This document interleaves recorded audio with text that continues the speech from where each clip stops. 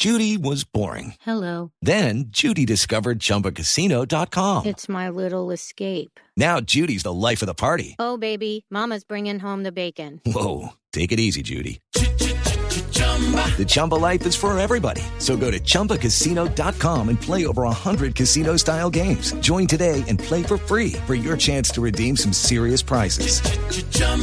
ChumbaCasino.com. No purchase necessary. Void where prohibited by law. 18+ terms and conditions apply. See website for details. Estamos en Luna Blue, un espacio dedicado a los temas extranormales. Y a propósito de esto, con todo esto que ha pasado últimamente con la naturaleza, hemos hablado ayer precisamente hablábamos con nuestro especialista de lo fuerte que ha sido y últimamente como que con más fuerza hemos sentido todos los embates de la naturaleza y ha sido un tema, por decirlo de otra forma, espeluznante, porque es que, mire, erupción en Chile, terremoto en Nepal, tembló en Centroamérica, tembló en Ecuador ayer. En Taiwán también. En Taiwán. O sea, están pasando un pocotón de cosas terribles y todos los días la naturaleza pareciera nos sorprende con más y más noticias. Y esta que nos va a traer Salman precisamente, pues habla de una de estas noticias que uno queda medio preocupado porque uno dice, ¿y a qué horas va a pasar lo que tiene que pasar? ¿De qué se trata, Salman? ¿Cómo es la historia de esa corriente y de eso que está pasando? Pues Héctor, mire, resulta que a los científicos desde hace bastante tiempo les ha intrigado un sonido que se escucha debajo del mar, en las profundidades. Lo han llamado el bloop. Es un sonido que no han logrado localizar. Tratan de localizarlo geográficamente en el Océano Índico desde 1960. ¿Hace tanto tiempo? Y han empezado a tratar de buscar qué pasa ahí. Cuando están en alta mar y cuando los submarinos están muy cerca, sienten un sonido bastante intenso y logran localizar el área geográfica en ese punto. Sin embargo, cuando revisan satelitalmente, con radares y con diferente equipo técnico y militar, no logran encontrar de dónde se origina ese sonido. ¿Y qué sonido es? Una cosa bastante particular. Escuchemos un momento cómo es esto. Además que se escucha inicialmente muy bajo. Préstele bastante atención a este sonido.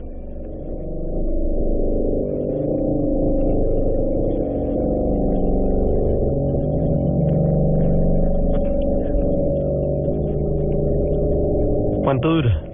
El sonido originalmente ellos lo han tomado casi que por 7 minutos, en donde la frecuencia empieza muy baja y cada vez empieza a bajar más y más, lo cual es bastante extraño. ¿Y no saben qué? Y logra tener un alcance realmente increíble. Bueno, pero deben de tener algunas teorías de qué podría ser esto. Una de las teorías que ellos tienen es que puede ser un animal prehistórico que data de algunos escritos de las personas de la región. Sin embargo, jamás lo han visto. ¿En qué parte del mundo está? En el Océano Índico. En el Océano Índico, ok.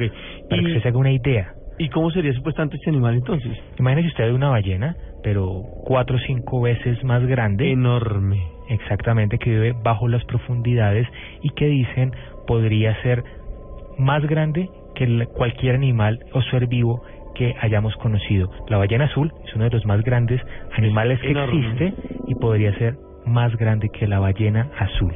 Wow, y una ballena azul, les voy diciendo, yo no la conozco, he visto un esqueleto de una ballena azul y el esqueleto, no les voy a mentir, es de grande como un bus. Son 10 metros, creo. Sí, es como un bus de grande, es como un bus, más o menos.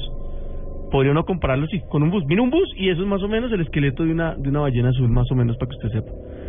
Entonces vaya usted pensando si este es 4 veces lo que significaría eso. Es absolutamente increíble, además porque, lo que le digo, no logran identificar qué origina el sonido.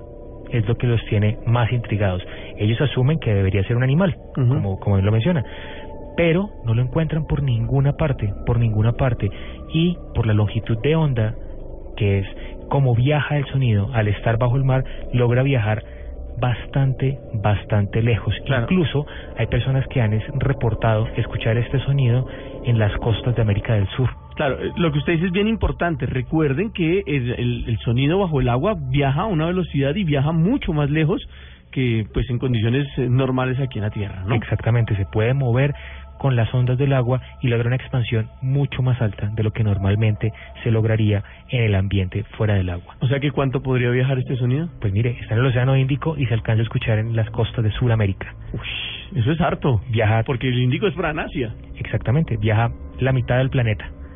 Y esta vibración, este sonido. Este sí es grandecito el animalito.